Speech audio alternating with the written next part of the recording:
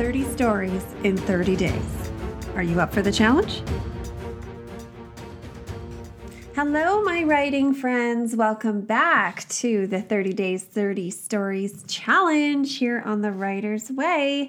I am sharing with you 30 ideas that I've got. So far, they're all ideas from me. Yesterday, I did share about my friend Jacqueline's website and blog post. If you missed that, My Mom is the Worst, and she wrote out 30 story ideas. They're all just there in one blog post for you, and they're fantastic. So have a look.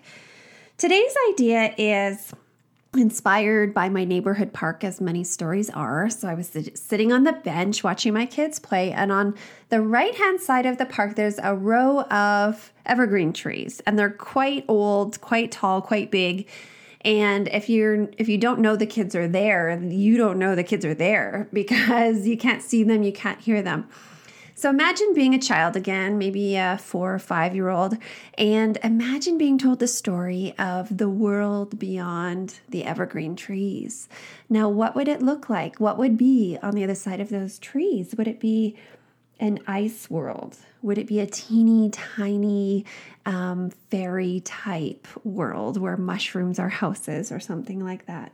Maybe it would just be regular but magical. And so people, when they go past a certain line of those trees, they develop magic powers and all different kinds.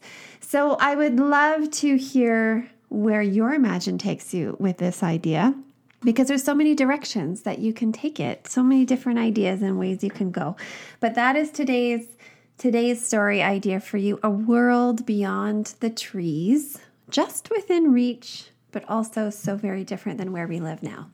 Thanks for listening today, writers. Tune back in tomorrow for day 9 of the 30 Days, 30 Stories Challenge. I hope you've been inspired and there's a fantastic idea rolling around in your brain. So now your job is to go find somewhere quiet to write and write that story.